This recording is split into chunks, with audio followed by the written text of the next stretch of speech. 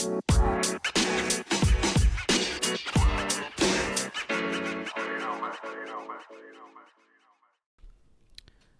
back to the Core Life Podcast. My name is Oscar Magana, and with me is always my co-host, Juan. Juan, how are you doing? Hey, Oscar, I'm doing pretty well. And for the season finale of Season 2, Episode 9, we will be talking about women of color, specifically feminists, with white feminists, women of color, like the difference between white and women of color feminists, or whether it's the same or not. Future leaders, and just honorable mentions and stuff like that. We talk about just culture in general. And for this episode, we'll be having my girlfriend and the social media manager, Danielle. Danielle, how are you doing? I'm good. Glad to be back. This is your second time? Yeah. Even though you live with me, so. You live with me. Oh, shit. And like always, by the time you listen to this episode, we probably already announced the giveaway. So continue to share or follow like whatever the post says. I don't know when we'll announce the winner. Danielle will probably deal with that later. But the stickers are cool. We have 5 yellow and 5 red. And hopefully in Season 3 we can do more giveaways as our audience increases. But me and Juan have been very thankful for all the support, all the listeners, all our guests throughout Season 1 and 2. We wouldn't be able to do it without you. Do you have any words, Juan? No, I think you hit the nail on the head. I just want to take the time to thank everyone who's been listening and sharing. I know that it's easy to forget something that you're accustomed to listening to every week, but to those of you who do listen every week, thank you.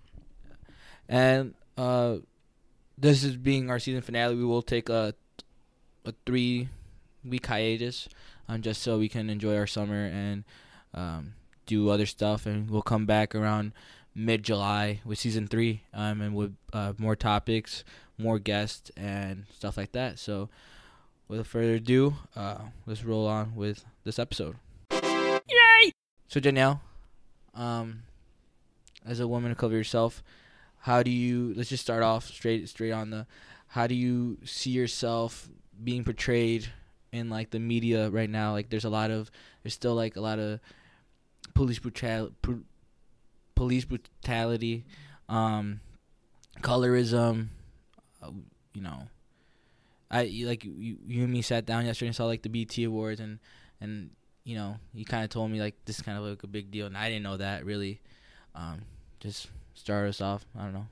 Tell us something. I don't know. I think that Black people are being portrayed in the media more often now, but that's because it's like popular to be Black. Like it's popular to listen to rap music. It's popular to be able to dance like a Black person. It's popular to have a similar hairstyle as a Black person. So there's more and more Black people portrayed in the media and on television now. And I feel like that's one of the reasons, because companies and television companies and executives have been getting called out like, okay, well, you have like one Black person in the show, and it's been like, the show's been on for 10 years. Like, what's going on? So it's popular to have like Blackish and mixedish and college-ish and what is it? Empire and Star, and like it's popular because they know that Black people have influence on popular culture, so they're gonna try to ride the wave. But I don't know, there's a lot of good things happening and there's a lot of bad things happening right now. Mm-hmm. I mean, you definitely hit the nail on the head right there when talking about cultural appropriation. Yeah, cultural appropriation. And we definitely seen it a lot. I've always seen it with you personally, where sometimes we'll be in the city, walking around the city, or like in the bus and the trains or whatever, and we see like a white lady with like dreads, and you always give her like a good stare, and I kind of look at you, and like you look at me back, and like because we both know the same thing. Do you think most people know they're doing that? like, do you think they're like appreciating it or like just taking advantage of like the hair, the culture, the music? They're not appreciating it because they don't know the culture behind it. They just think it's a hairstyle. When for like black people in Africa and like slavery, like for especially during slavery, it was an easier way for you to maintain your hair because you're picking cotton for 16 hours a day. And like for some tribes in Africa, like it was a part of their culture. Like that's what women did. It wasn't just a hairstyle. Mm-hmm. Like it was a cultural thing. So like they think it's just a hairstyle, and like no, they're not appreciating it, and you can't appreciate it because it's not a part of your culture. And you mentioned like the hair. I know I've talked to certain other people who I work with. Have you ever had a problem with like people like trying to touch your hair, or like? I know I asked too many questions, but that's just because like I want to know. But have you ever like not like maybe felt uncomfortable, or like just like someone's like, oh my god, your hair is like, is it real? Have you ever gotten that is it real question? Yeah, I get that question a lot, but I don't know. It's none of your business. I don't ask you if your hair is on your head is real. Mm-hmm. And I don't think no one's ever tried to touch my hair, but I think that's just my personality. Like, don't walk up to me and like put your greasy hand on my head. Like, I'm not about it. But as well as hair, what other things do you think that people appropriate instead of appreciate? clothing styles, clothing Yeah. trends. I can see clothing too. Hairstyles is like such a big thing for me right now because like black women have been laying down their baby hairs since like the beginning of time, but now it's like a popular thing, and the Kardashians started doing it, so everyone has to do it. And like headscarves, like people think that's just like a hair accessory, but like that is a part of like African culture. Like headscarves, like the fancier you could get with them, the way you could do them, like it was like you showing off. Like that wasn't just because. So hair is like a really big thing for me now because I see more and more people with like braids and dreads. And I think and see a lot of people, you know, well, we'll get to this later, but like they'll incorporate black slang, not necessarily like saying the N-word, but just like the way they say axe, like they'll say axe on purpose when they know they're saying axe instead of ask. mm-hmm. You know what I mean? Mm-hmm. Like they incorporate black dialect into their language, which I know isn't like in your roots. Do you see that a lot too? I think it depends on the person, but I also think that I like also like try to steer away from people that I feel like are appropriating my culture. And it's harder now because like literally everyone's and it's not even like people don't even realize that it's like happening anymore. It's like the way you dress, the way you like everyone all of a sudden saying drip and like this is my drip and look at my fit. And like I know for a fact that came from low-key like black Chicagoans because like I've been hearing that for years. So what about, do you remember when Kendrick Lamar was getting like a lot of slack because Kendrick said something? Yeah, and then he's like, you're from Compton, you can't say that, that's a Chicago thing. What do you think about that? Do you think that like the African American community subgroups itself into where they're from, like city wise? Yes, and like color wise as well. Yeah, there's a lot of colorism in the black community. We can touch a little bit on colorism, especially in makeup, because I know you watch a lot of makeup videos, and sometimes you force me to watch them, and I pay attention though, low key. I'm not gonna lie, I pay attention to a lot of makeup videos. You like them. Well, Jackie, I know. shout out to Jackie. Hopefully she can come to the podcast one day. But let's talk about that. Let's talk about how certain like products only do certain shades to like the lighter skinned women, but not pay attention to the darker skinned women. Well, that's because that's what's been put out in like society. Like in slavery, black women who were lighter or fairer skinned were put in the house. They were house slaves.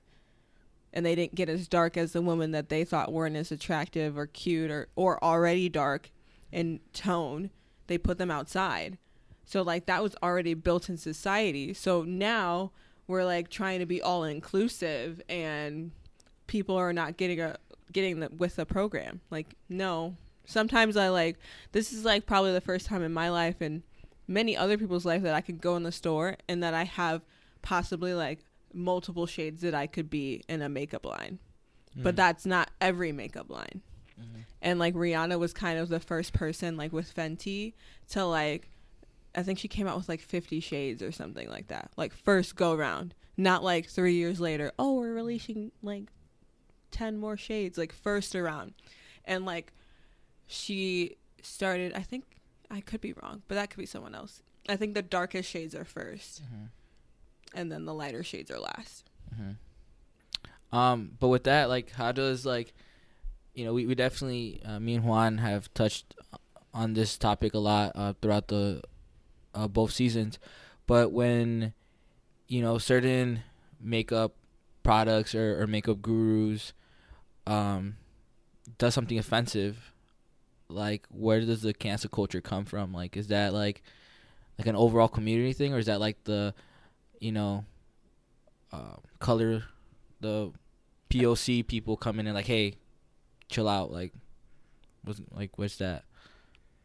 What do you, I mean, like, I guess like in case of like Jeffree Star, when he was like calling women of color gorillas, every black woman ever was like, maybe not, like that. And like I know he lost a lot of women of color followers because like you can't call one woman a gorilla and think that not the rest of them don't look like that. And I get that he was young, and you say stupid things when you're like 20 years old, like we all do, but I don't want to be called no person of color wants to be called out of their name. Yeah. And like I take offense to it even if it has nothing to do with me. Right. I mean, I don't think anyone would really like to call or related to an animal in general. Yeah. As far as makeup gurus go, who are the ones that are doing it right when it comes to detailing what I guess what shades? I don't really know a lot about makeup, honestly. Well, like Oscar said, Jackie Aina, like she worked with Too Faced to like expand their shade range. So like that was like a really big deal because I think they had like darker shades, but like what people don't realize is that you can't put out like 4 brown shades and think it's gonna cover like all people. Like I can't wear the same shade as my mom and wear the same color. When you say shade, do you mean like the color of the foundation? Color of the foundation. Okay. Yes. I at least know that. Shout out to Cindy. But there's like undertones in your in like everyone's skin tone. It's like you can't pull out the same like foundation shade as like white people and think they're all gonna fit it. Like some people have pink undertones and green undertones and like yellow ones. Yeah. Just to switch gears a little bit, you talked about how Jackie worked with Too Faced to help them improve their product, and we actually touched it on the first episode how Gucci and Burberry did a lot of what they claim was an accident, but like they did like blackface and like the whole like hanging what's that thing called, the noose. But we have Louis Vuitton with Virgil, like a man from Chicago, having his own design, his basically a creative director for the men's product line. Do you think is that gonna become more of a trend where big brands such as like Too Faced or the Gucci's and the Pradas, would they reach out to like actual communities and community leaders and be like, hey, like teach us or help us? No. Or would it just be like a publicity stunt? It's for publicity. They got all that bad publicity, and so they were gonna do like trainings. But like, who's in the room that you're training? Is there a black person in that room, like helping you not be culturally insensitive? Like, no, they don't cater to black people. Why would they change it now? They're already millionaires and billionaires. And I feel like if they were to cater, they would target their goals in order to achieve that like appropriation from like the internet. so they wouldn't have to hire somebody, so they wouldn't have to pay like a minority figure Yeah. to stand in for them. They would just look online and, you know, be like, oh, this is trending. Yeah, because grab it. is there a black person in Gucci or in Louis Vuitton now? Or no, not Louis Vuitton, but in Burberry now? I don't know. Like, no. Yeah. No. I bet you there's not. Or they brought in that one person. You can't bring in one black person and think that they're going to fix everything. That's Like, not how it works. Because I remember I listened to a different podcast that this prominent African American engineer worked for Google, for Facebook, for all these big high tech people. But every time he was successful at what he did, but every time he went to a different company, he was always the only head engineer or manager level engineer that was of color. Why, in your experience as a professional, why is it hard for just people in general of color to get that manager position without, like, you know, I think I've heard your mom say it, but even my mom will say it twice, like say it to me, but like we have to work twice as hard. Yeah. If we don't get the opportunities, why would we be in the room? Mm-hmm. Like, you don't see engineering schools or whatever for little children being built in the inner cities. Even in Chicago, like if you go to like Latin, which is like on the north side of Chicago in a really nice neighborhood, and I'm pretty sure there's like 2.2 black people there. That's Latin. Like Latin is not built in the inner city where other people could have those opportunities. Mm-hmm. You have to go to those opportunities. So yeah, you have to work twice as hard, and it's sad to say, but he's always going to be that. But I mean, tell us about your mom. I know your mom is very, she worked hard for where she's at. Like, can you like explain to me her, like, I guess her life career? I hope hopefully she listens to this and you know, gives me a shout out to Crystal. But how did she start? How did Crystal? I mean, my mom grew up in the inner city. My mom grew up to parents that barely finished high school. Like, my grandma's goal for my mom was to finish high school and not be pregnant. So my mom just, it's hilarious because she actually transferred herself out of her like hometown high school to go somewhere else because she knew that she wasn't gonna succeed there. So she grew up in the inner city, and then she transferred herself to Jones College Prep, which is where Chance went. And then she went to Robert Morris, and then she went to Northern. Shout out to the Huskies. And now she's a teacher for CPS, and she's tenured, and she is very successful in her field of work, and she's very good at real estate. And so, like, do you think like her upbringing definitely influenced you to follow your path in your dreams? Like, as in more like in your grandma wanted a better life for your mom, and then your mom obviously wants a better life for you. Do you feel like you're on that path of not only like doing that, like, you know, succeeding? Because I think you're succeeding, because obviously I see it. But do you feel like you can be a face for the next generation of people of color, or women, or even women of color? Because I know you're in dance, so like you show me how like it's hard for just colored people in general to be in that field but be good at it, you know? Like, can you comment on that? I mean, my mom's a very hard worker, so I just think that she instilled in me like hard work, and like she wants to be the best, so like I want to be the best. And it wasn't never like she never talked about just having everyone's parents wants a better, like their child to have a better life, but I just think that I work hard because she works hard, and I wanted to please her, and I mean I still do. So I just think it's just the value of working hard was like instilled in me, because even my grandma's a very hard worker. Not now, but yeah. Shout out to Rita Thomas. She's retired now, so she's chilling. But let's talk about a little bit about dance. You graduated from NIU. Shout out again to the Huskies. But you danced. You went to a very high level performing arts high school. Performing high school, yeah.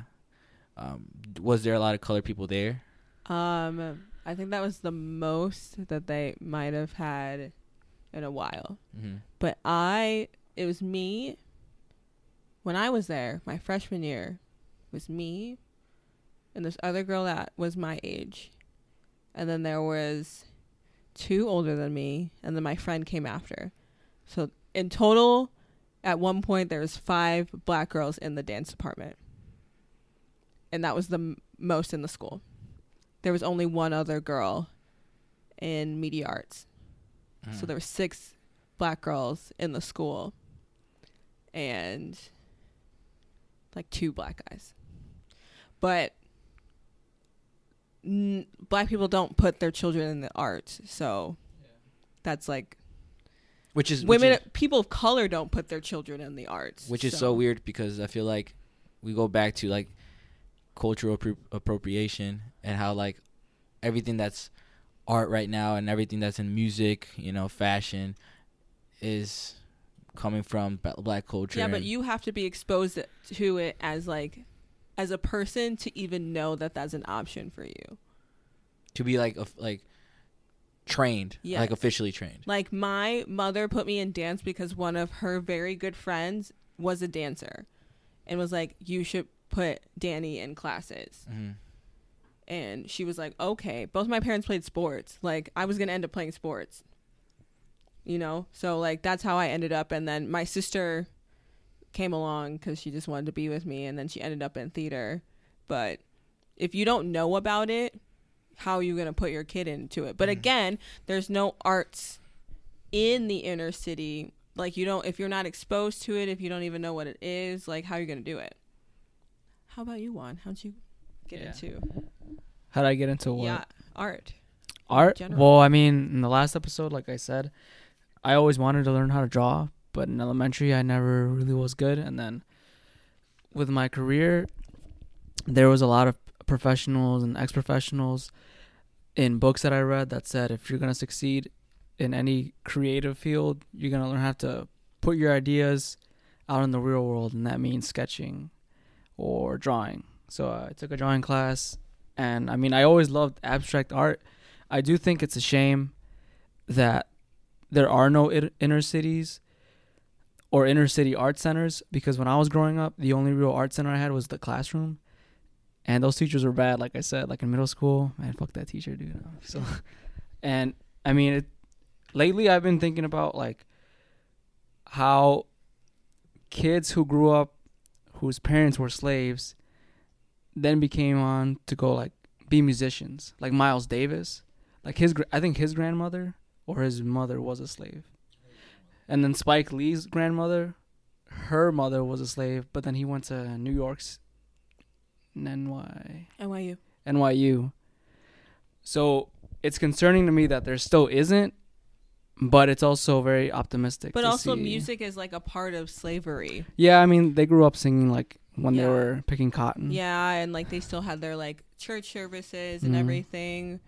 You don't hear about slaves like doing ballet. No, not at all. But so talking about ballet, like tell me more about like how you as a black woman being in like contemporary like dancing, like how's that? Because I actually saw one of your dances at NIU, and it was very it was a majority of them. The majority of the cast was black. Oh, we're all black. Except for Jose. Shout out to Jose and Ayana. Oh, and Lance. So there was like 3 non-black people there. But that was on purpose. Yeah, and so can you explain that whole dance? And we did it at the Kennedy Center. Shout out to the Kennedy Center in DC. But yeah, explain that dance and explain like the just black people and people of color in the dance community. So that piece was created by Paula Fraz, and that was like right after I think it was Eric Gardner got killed. And she was who Eric like, Garner is? From New York? Yeah, the guy that got choked. Yeah. Yeah, did you just see what they said? Oh, that's a whole nother topic. They said he was going to die anyway because he was fat. I said, what? That's their argument for.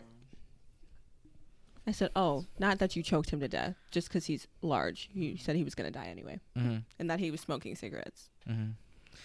But that's another story for another time. I think that was right after no, it was after Laquan McDonald. The Chicago. Yeah. And he knew people at NIU, I think. It was like Laquan McDonald and that kid at NIU that got shot and that had, yeah. So like that was, like there was a lot of going on at NIU, and she was sitting there like upset about what was going on, and she was like sitting by like a train tracks, and she saw a train car go past, and it had enough on it, and it was ENUF.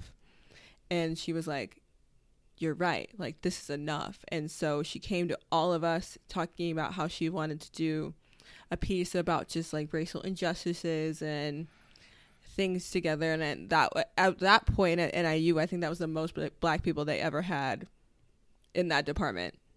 Yeah, there was like 10. Yeah, it was a big cast. So from there, all of us like creatively like collaborated and created this like amazing piece, like utilizing like 3 12-foot long benches, and we were dancing with them, we were throwing them, and we were like, heavy. They were heavy, and then they redid them and they got heavier. And we were just recreating like protesting, and at one point like we recreated like a hanging in the middle of the piece. I remember the first time we like actually did it on stage with like lights and everything, we all like cried the whole time, and this piece was like 12 minutes, and we cried like throughout the whole entire piece because we had put our heart and soul and our stories and like how we were feeling at that time into that piece. And we brought it to American College Dance Festival, and we got picked for the gala there, and then we got picked to represent the Midwest region in DC at the Kennedy Center, which is like so freaking huge because like literally every major company in the US and the world performed there. And it was so huge that basically an all black cast from NIU, because we're going up against like performing arts colleges basically, got to go to the Kennedy Center and like tell our story. And yeah, it was a journey. But I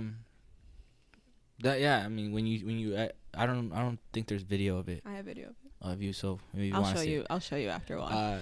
It was an experience, especially when I first watched it. I watched it next to your mom, and throughout the whole entire show, I was falling asleep. Because they did a really long ballet before that. And it was really boring. Like, you remember when you mentioned how you thought art was a bunch of like white people in portraits? Yeah. That's what I think about like ballet. I only thought ballet was like wrong. We'll talk about that later, but wrong. Not anymore. Exactly. But I used to think that ballet was like white Russian ladies like twirling everywhere. It's actually the Cubans. Shout out to the Cubans. And the Asians. Yeah. I heard Asians are like super like sought after because they're tiny and like I used to like hate flexible auditioning. And if I saw an Asian girl, I'm like, God, I'm not gonna get it. Like, I would be like, they already have the one minority. But like in like ballet mind, that's their minority. Yeah. Because Asians are minorities. But no, yeah, like the whole time I thought like dancing as just like, you know, white people tap dancing or stuff like that. But then I saw that piece, and I remember Danielle one time showed me a YouTube video of an all black company off New York. Alvin Ailey. Is that the name? Mm-hmm. Yeah, and like they do also contemporary pieces, and it's so shocking to me that it, for some reason, when I see like the Nutcracker, it's just like the Nutcracker. But when I see those pieces from an all black cast, I feel like there's like stories, and I feel like there's passion, and I feel like there's heart. And I mean, probably other people do the same thing, but like it touches me in a different way because me as a first generation, like, you know, Mexican American, I also have stories to tell.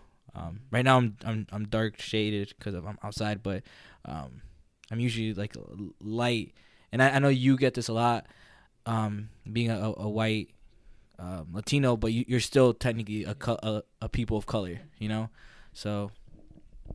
Oh, I was just gonna say that you probably feel that way, like about the black pieces, because maybe you already recognize that they have to work twice as harder, or that their originality and storytelling goes behind the Nutcracker.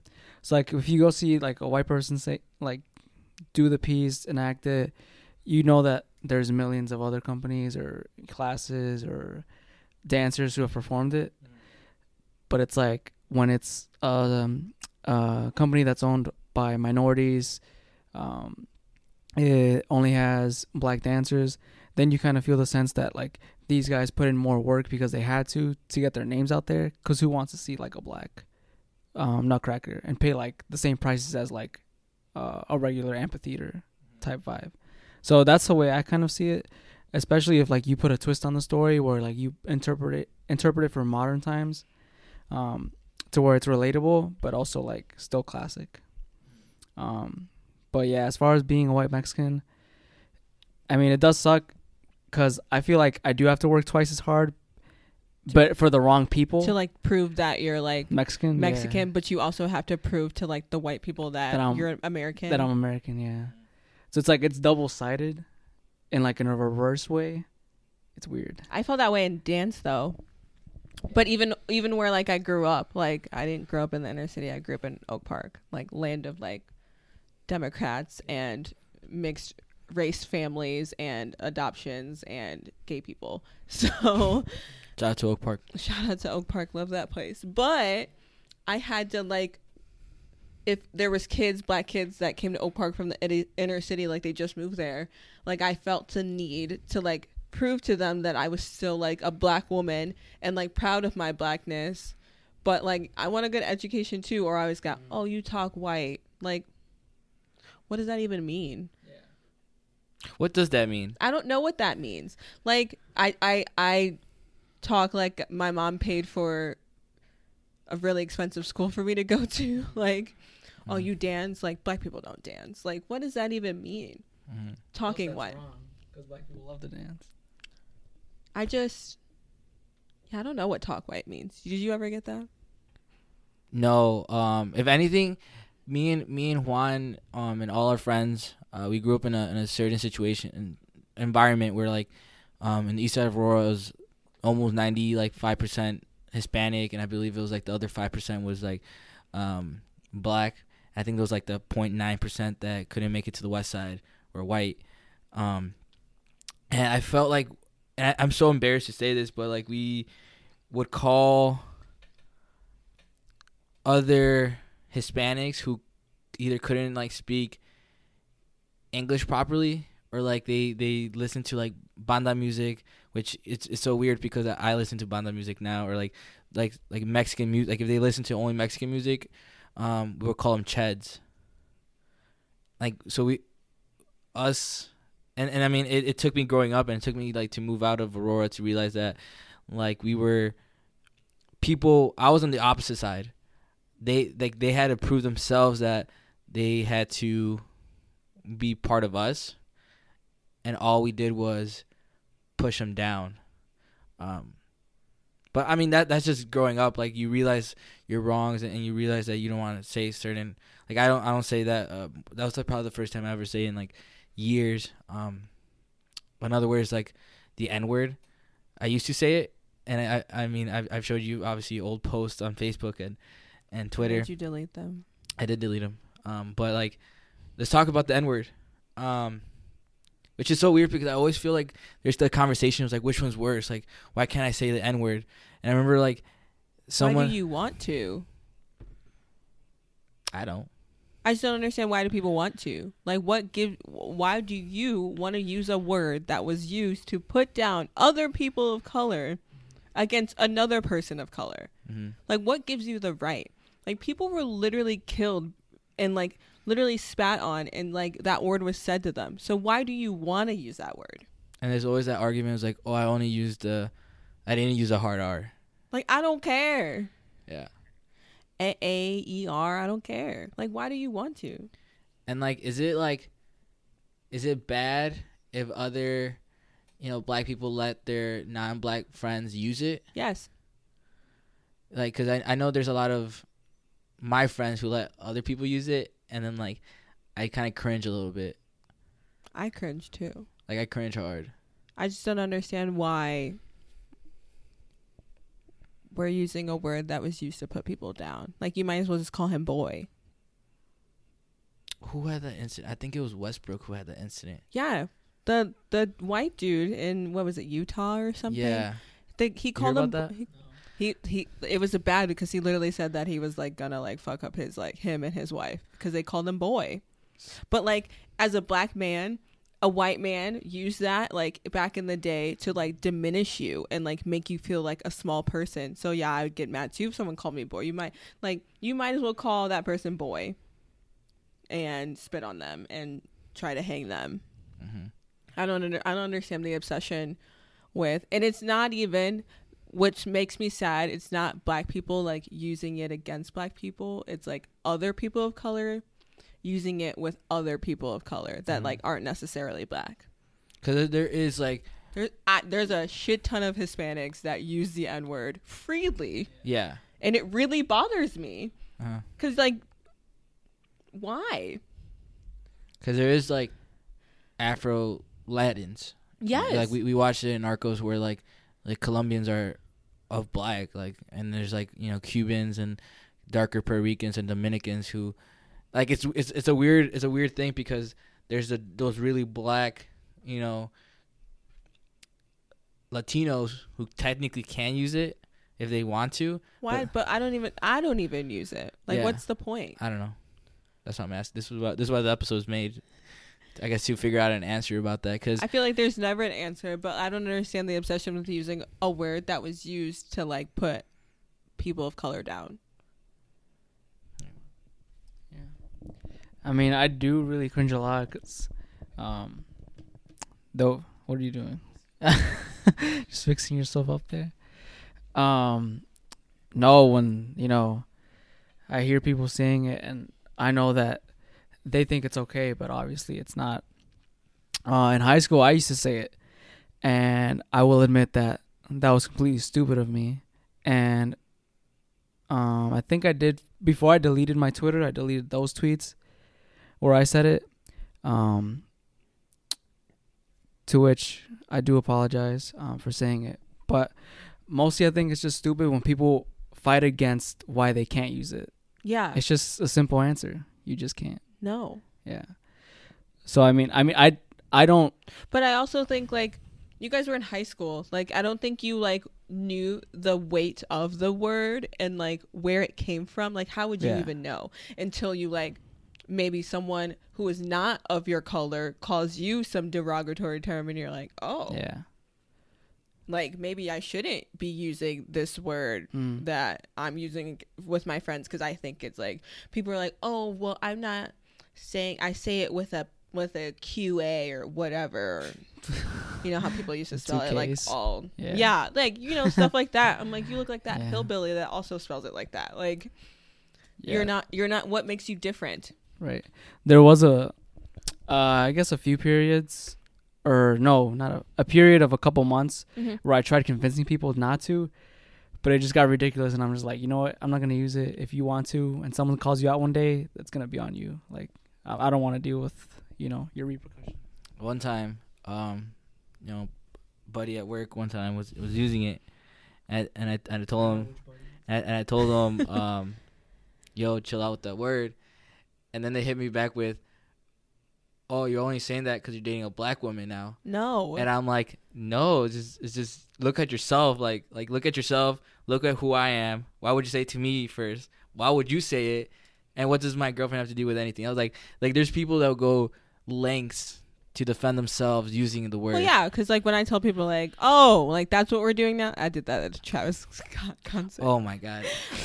We were surrounded by white people. I didn't know white people loved Travis Scott like that. It was Shaq West. Shaq West? Shaq West was performing. Yeah. And they're playing what was it called? What's that song? Mo Bamba. Mo Bamba. And everybody said it. And I was like, oh, that's what we're doing now. Mind you, no one else said it for the rest of the concert. But like when I say like, hey, like maybe not that word, they're like, oh, is it because you're black you feel like, but like other black people say it. I'm like, yeah, but I'm telling you, like, as around me, as a person that's had that word used against me, against my family, like, can you not? And like, I don't feel like I have to argue. I should argue with you about using a word that was derogatory against like a whole multiple generations of people. Buddy said that. Buddy really said that. I don't associate myself with Buddy. I don't think Juan does either. He tried to get on the podcast once and I told him no. But you know, switching lanes a little bit, let's talk about feminism. And specifically, like I see on TV a lot and on social media, like there's a difference between like feminists in general is just obviously women getting equal opportunities, right? But then there's always that difference between women of color, fighting for like not only it's a double, like they're both a woman and of color, rather a white woman's just fighting to be seen as same as a white man. Yeah. Like, we're like, well, I saw something the other day on Facebook that was like, oh, like 100 years ago the woman got the right to vote, and I said it should say white women got the right to vote, because there's a difference between white feminism and black feminism, because not all women who were married. Yes. Also, only white women who were married. Yes. There's also a difference. Like, there's also white feminists that only fight for themselves, and there's white feminists that fight for everybody. yeah, shout out to those. Those are the because allies. Black feminists are fighting to be seen as the same as white feminists. Like, not just like we're like, okay, yeah, we're also equal, but we're also like, can you pay me as much as you pay my white counterpart? Because I don't know how much it is, because like I think like men obviously make the most, and then white women, and then Black women make the less.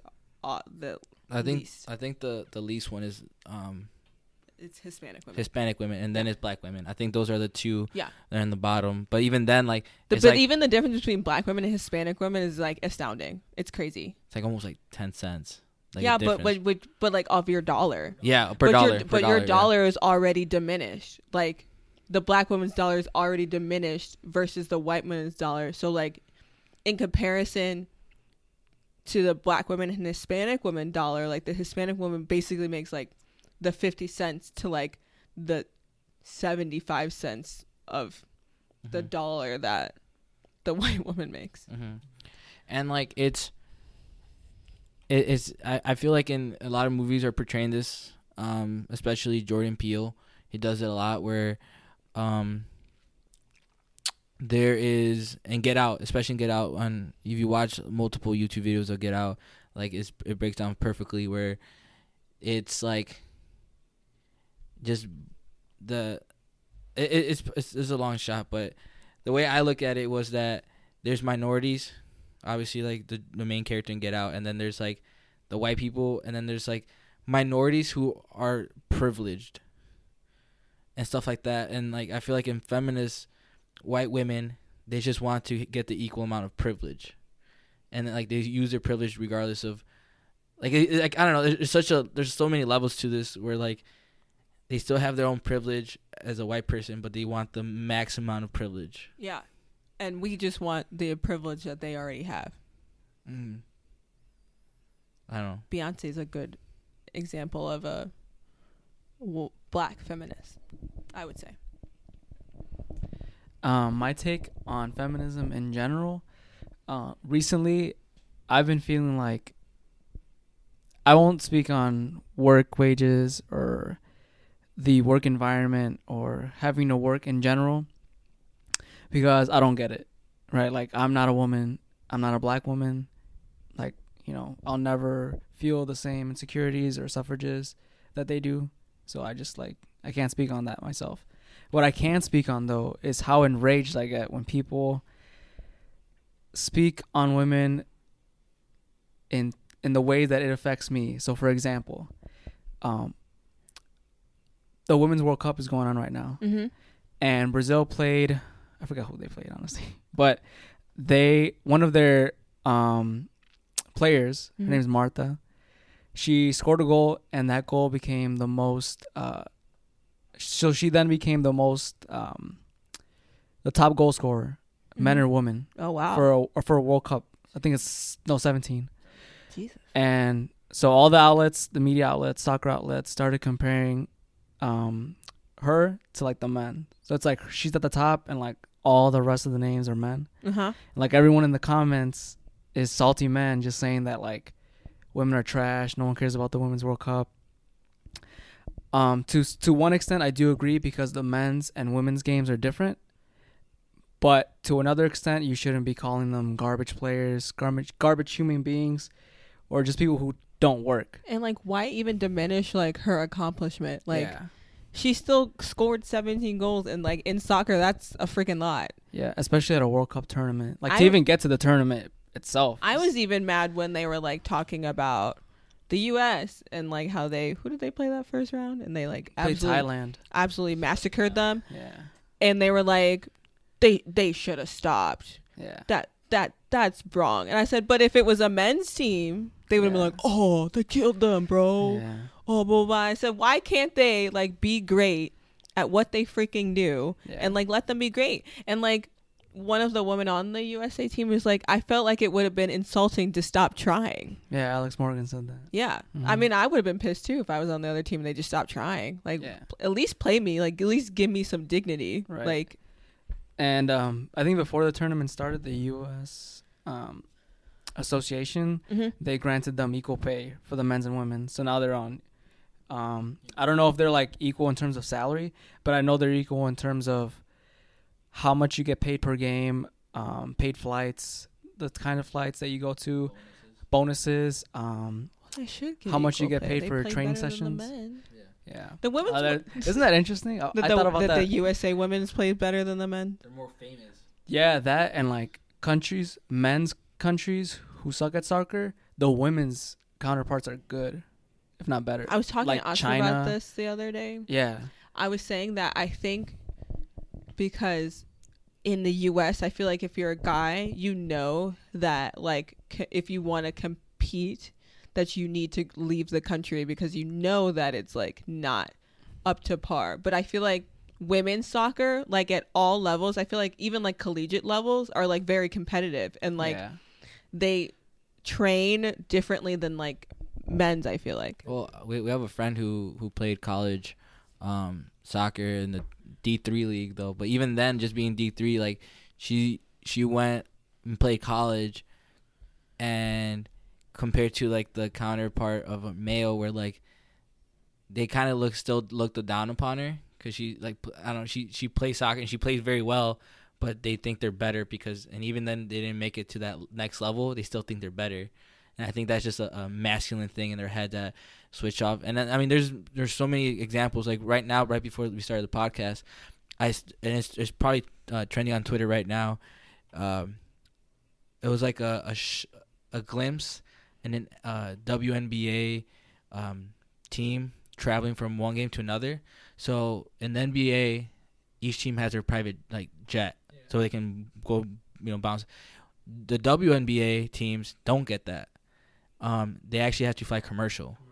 And they deal with the layaways, they deal with the delays, they deal with like, and I don't know what team this was, but basically they played in California and they had to play all the way to Minnesota, and so they had to do 2 layaways, and their plane got delayed, there was problems with the plane, and they had to take a bus. They weren't fed properly, they were like not sleeping well, and they still had to play the next day.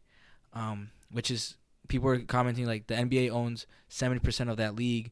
Why aren't they supplying at least private traveling or like making sure like the games are properly spaced out? Like that's one example. Another example that I've noticed was Serena Williams, how she like the tabloids like made her seem like she was like having a fissy fit. Oh, against that one Japanese American girl. Yeah, but She wasn't getting the correct calls. yeah, like she wasn't getting correct calls, and she called out like refs, and she got fined.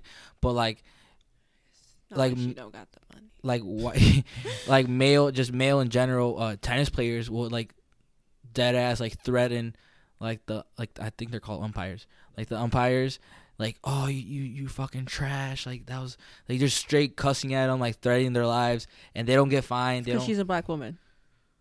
Yeah, I mean, yeah. She's a black, and she's like a She's muscular black woman. the best. She's the best athlete in the world. Are you Yes, insane? I'm not saying I know. I recognize it. Okay, I just want you to know. But it's because she's a black woman. They read it as aggressive because black women are portrayed in the media as aggressive. And I know that there's like a track star from Africa who is not being able to will not perform in the Olympics in 2020 because she has too much testosterone. Her body naturally produces more testosterone than estrogen, so either she would have to take like estrogen shots to even it out, or they were going to make her compete with the men. And so like her physical appearance made it so she can't qualify, or if not, she'll have to like basically slow down to compete, which was very like they'll never do that with the men. Another example that she's also black. I think she's from Africa. She black. She's still black. And right now, technically, if you put it in perspective, the fastest person in the world is a black woman from LSU. Compared to like, obviously time-wise, Usain Bolt, which is another black male, has the fastest time. But if you put it in perspective, her beating the women's record was such a bigger margin than Usain Bolt beating his own records. So technically, the fastest person by margin-wise is a black woman from LSU, who she is amazing because I think her 100-meter dash was like, I don't know. I saw her video of her running, and it literally looked like she was running by herself. It was like Yellow Flash. Yeah. Where the heck is everybody else? And it's crazy. Like all these athletes, like the biggest athletes in the world are like LeBron James being one of the better athletes in the world. And like, if he were to say something or do something wrong, social media wise, all the media outlets were like go off on him. But like, it's like Colin Kaepernick. Yeah, like Colin Kaepernick fought for, or like just like he literally still is fighting and literally got blacklisted off of the NFL, like out of the NFL. And the NFL like admitted like wrong and paid him all the money that he lost by being blackballed from the league. And like so like it takes a lot, like we mentioned it before in the league, it takes a lot for people of color, especially black people. They have to do more and they have to perform more. And even when they do perform more, they'll call them out, calling them cheaters or telling them it's not fair or calling them winners or losers. So I don't know. I think it's hard. It's just hard to be a person of color in the United States. Mm-hmm. Like always. I don't know. I just feel like we all cater and try to get to these places where we're not appreciated. And like you heard like on the BT Words yesterday, Tyler Perry was like talking about how when people were saying, oh, Oscars are so white, like he was like, I was building my own like soundstage. So we don't like own your own stuff. Like don't fall into the trap of feeling like you made it and other people are owning your stuff. And he was talking about literally, I guess his soundstage and all of his producing crap in Atlanta was a Confederate Army base. And he's like, now one Negro owns it. So like, I feel like that's the good thing I feel like that's happening now. Like people of color are learning that we don't need white people to succeed. All right. Are you afraid of a lot of like other black people taking advantage of? All right, I'm gonna use soccer again because it literally happened like the other day. But like, there was a game against England and Cameroon, and Cameroon got like a disallowed goal, and then they were just getting beaten by the English team, and then they called out like the England coach, and they started spitting on the English players, and it was just like unsportsmanlike. But at the end of the game, England were winners. They eventually said that they wished the Cameroonian players were more respectful. But then the Cameroonian players played the race card.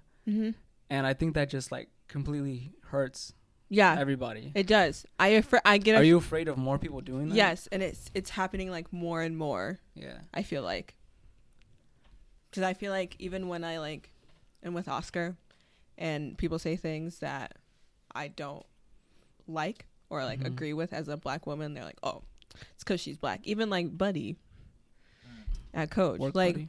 why did he feel the need to be like, "Oh, you're only saying that because you have a black girlfriend"? Like that was him pulling the race card, and he's not even. Was he black? No. How you gonna pull the black race card and you're not even black? You know? Mm. And black people do it all the time, like, especially if they don't, you know, you see those like videos on Facebook or Twitter where like they get mad and they're like, they're only doing this because I'm black. Like maybe they're only doing this because like you're being belligerent in their store and want you to leave, like not because you're black. Right. And like maybe the way that they're treating you isn't the best, and like they shouldn't be treating you that way, but it might not be because you're black. Like it could be because you're belligerent and screaming at the top of your lungs in the middle of a store. Yeah, I mean, I definitely had. That's an unpopular opinion. We always take a lot of popular opinions. I think it's the right opinion. It's Like, the right opinion, but if you like, if your character is just not but morally if you talk good, to like other black people, and if I had said that around other black people, I'd probably be like, "Oh, she hates us." Yeah, I mean, I've definitely had like times where, especially on Facebook, I have a lot of older alumni from my fraternity who are conservative minded, would argued with me. I forgot. I remember I shared a post about the Black Lives Matter movement, and they're like, "Oh, they're just, you know, thuggish kids like trying to prove a point or something." And then like they commented on like the Black Panthers, how they were thugs and you know, drug dealers and all that stuff. And I remember I was No, like, they weren't. like no, they weren't. They defended communities. They provided food for the people that were needed, and they were only dismantled because the FBI felt threatened by them. They got threatened by the fact that black people were feeling empowered and knew that they could succeed without them. And police themselves, and Yes. and those communities showed rise in education. Kids were graduating. Kids felt like safe to go to school. If there was times where like kids were getting bullied, like the Black Panther, or like even now the Black Lives Movement will go and start like, you know, do that thing. And I felt like anytime there's like a movement or like a movement of groups trying to support a minority, there's always going to be conservative minded people that would like fight against it. And it can be for racist agenda, like they have some sort of like racist agenda. They might do it intentionally or unintentionally, or they might just feel like their status quo is being challenged. And I feel like for a lot of conservative people, whether they're racist or not, I feel like they will always be scared of their status quo, of one day we might be a minority, and they're scared because they know how they treat minorities. That's why Trump won. That's literally all he did, was prey on the fears that white people were no longer going to be in the right. No, white people were no longer going to be the majority. That's all he did. Because he's not really doing anything. All he is like rolling back a whole bunch of crap. But all he did was campaign about, they're taking our jobs, they're raping our kids. Like, you don't even know any of this. Like, what are you talking about? Yeah, and I mean, and now there's people, like, I've seen videos a lot where like people in the grocery market, like, one day I want this to happen to me. Like, I'll talk to my mom. Like, if I were to talk to my mom in Spanish and a white lady told me talk English, I'm like, who the fuck are you to tell me? Like, what? Like, I've seen a lot of those videos where like white people go crazy about, oh, speak English, like you live in America. Like no, like there's no official language for this country. But even, we know what kills me about that is like, you say that here and then you go in other countries and you're like, oh, they don't speak English. Like, and then complain about that. Like, and they're the same people who like gentrify and culture appropriate, like, you know, for some reason Cinco de Mayo or like rap music. They're the same people. Yeah, they're the same people that go drink on Cinco de Mayo. They're the same people that go drink on Cinco de Mayo, and the same people that were like, oh, I love Migos, I love that one song, and have their little white grannies like doing the whoa and put them on TikTok. Like, those are the same people. Hashtag NIU. Shout out to the Huskies. To wrap it up, do you have any like leaders and like or people we should look out for, and like people? Oh, you have something? Oh, well, obviously. Or like like people of color that like we should look out for that like are doing some certain right things. Or is it something that they like just pay attention and like you'll find them? I mean, I love Jackie Ina, so I feel like stay tuned for her, because I feel like she has a lot of big things coming up, and just follow her Twitter because she's also just freaking hilarious on Twitter. But I would say that. I would say like don't count out the Obamas as well. I feel like, yeah, they're out there living their best lives, but they're also like not. They're still making sure that they still have an impact on the country. I would say Nessa, who is Colin Kaepernick's girlfriend, wife, fiance, I'm not really sure. But she has like a lot of platforms and she uses them to promote Black people and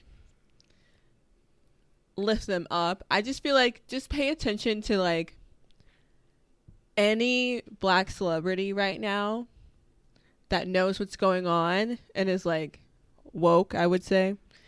Pay attention to how they're moving and what they're doing, because they're really out here trying to make sure that Black people are lifted up. They're making sure that Black artists own their own things. There's a lot of like Black owned companies coming up, and like I love right now that Black people are making sure that they're promoting like Black owned companies and Black owned skin products and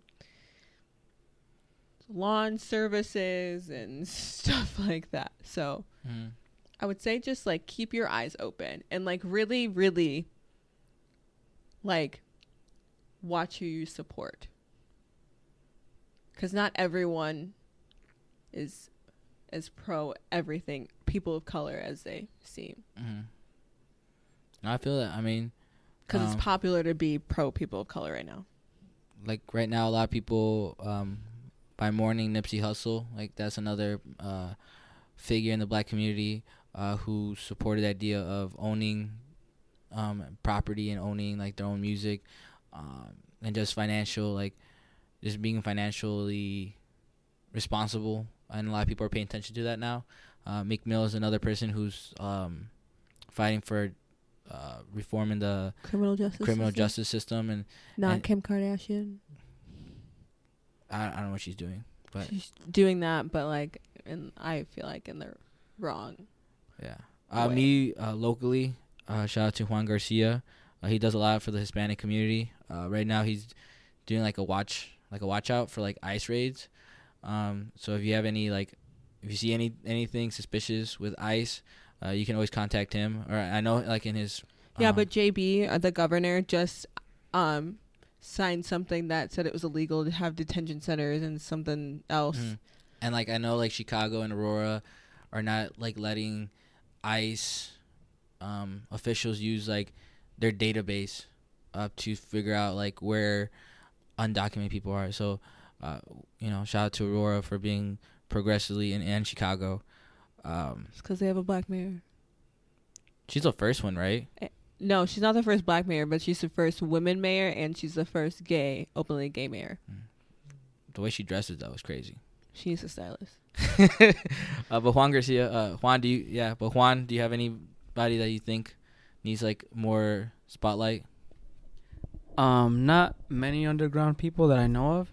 But I would like to just say that I get inspired by a couple people. One of them who I just discovered from a YouTube series that I watched. His name is Jacob Lawrence.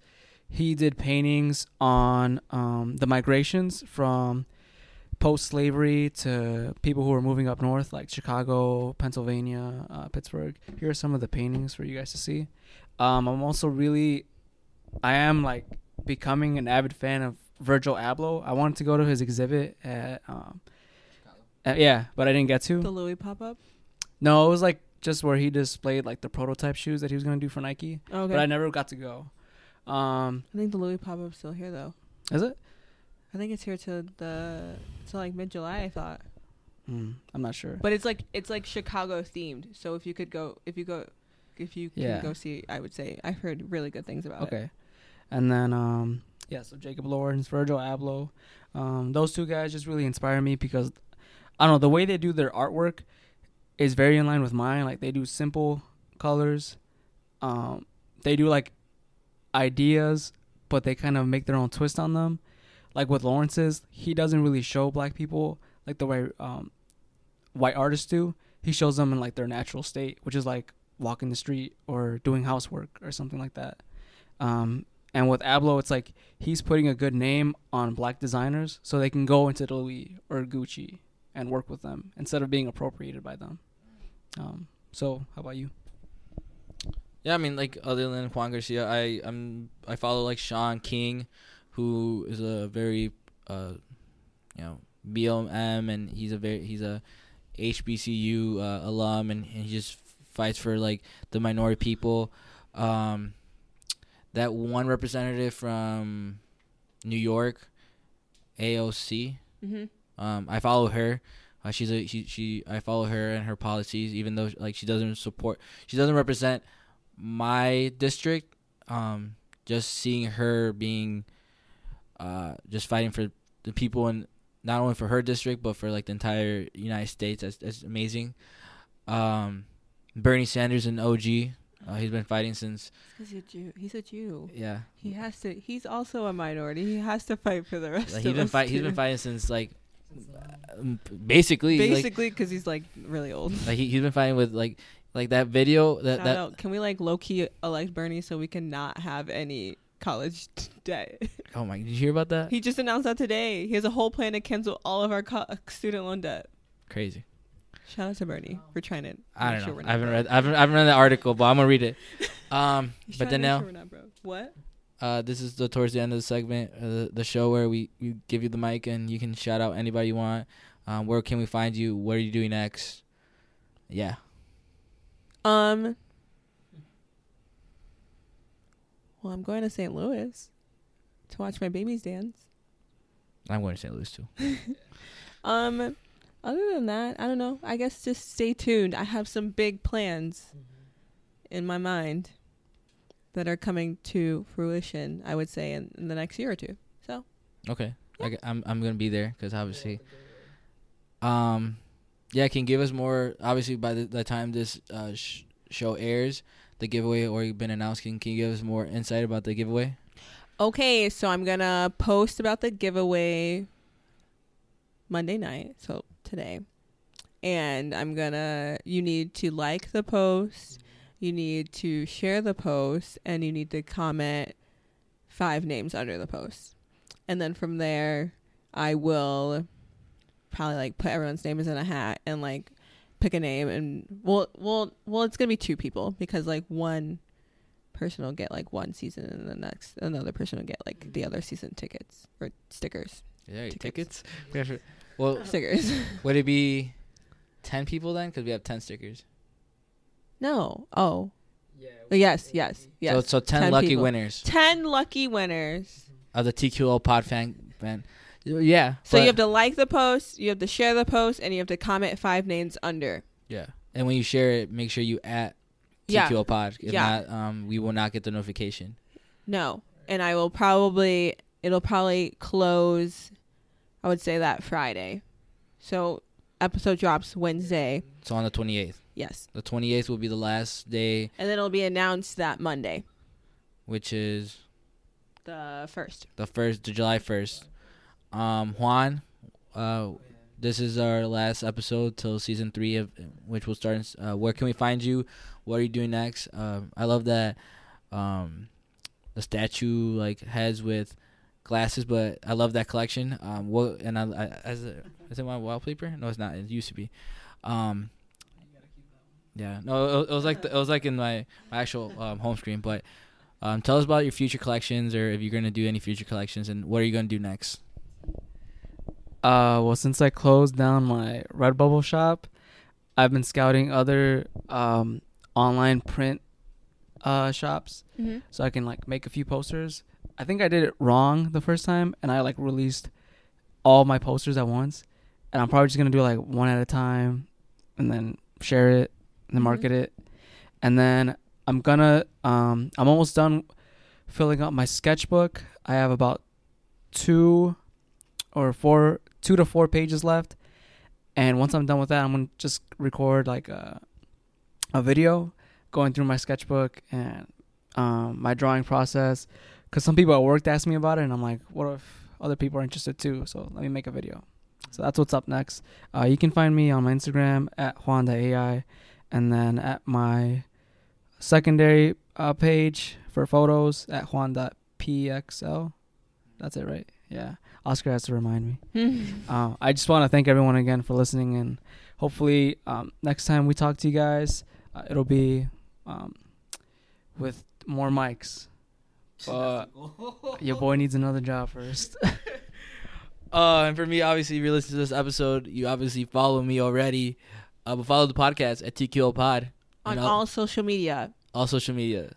Instagram, Twitter, Facebook. And Redbubble. Go buy our stickers if you If you didn't win the we giveaway. got mugs. We got posters. But if you do want to follow me, my Instagram is Oscar_MC25. I don't post much there as I used to. Unless it's me. Obviously that, which usually gets like more likes than when it's just me.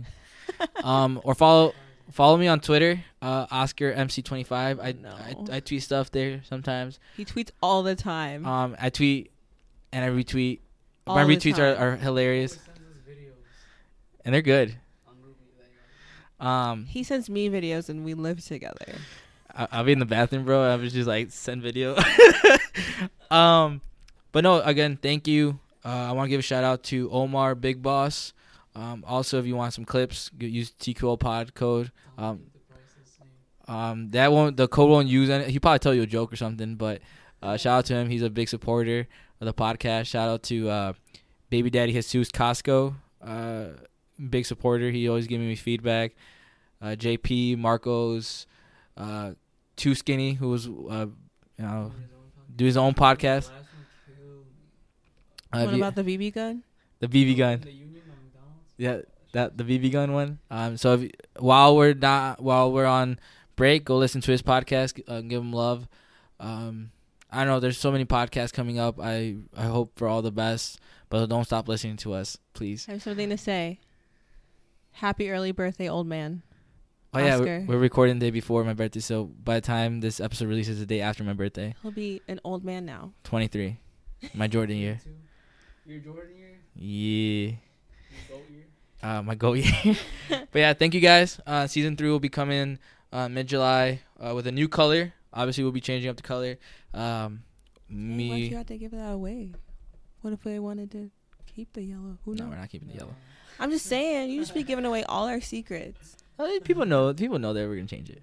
But thank you. Do they? Bye.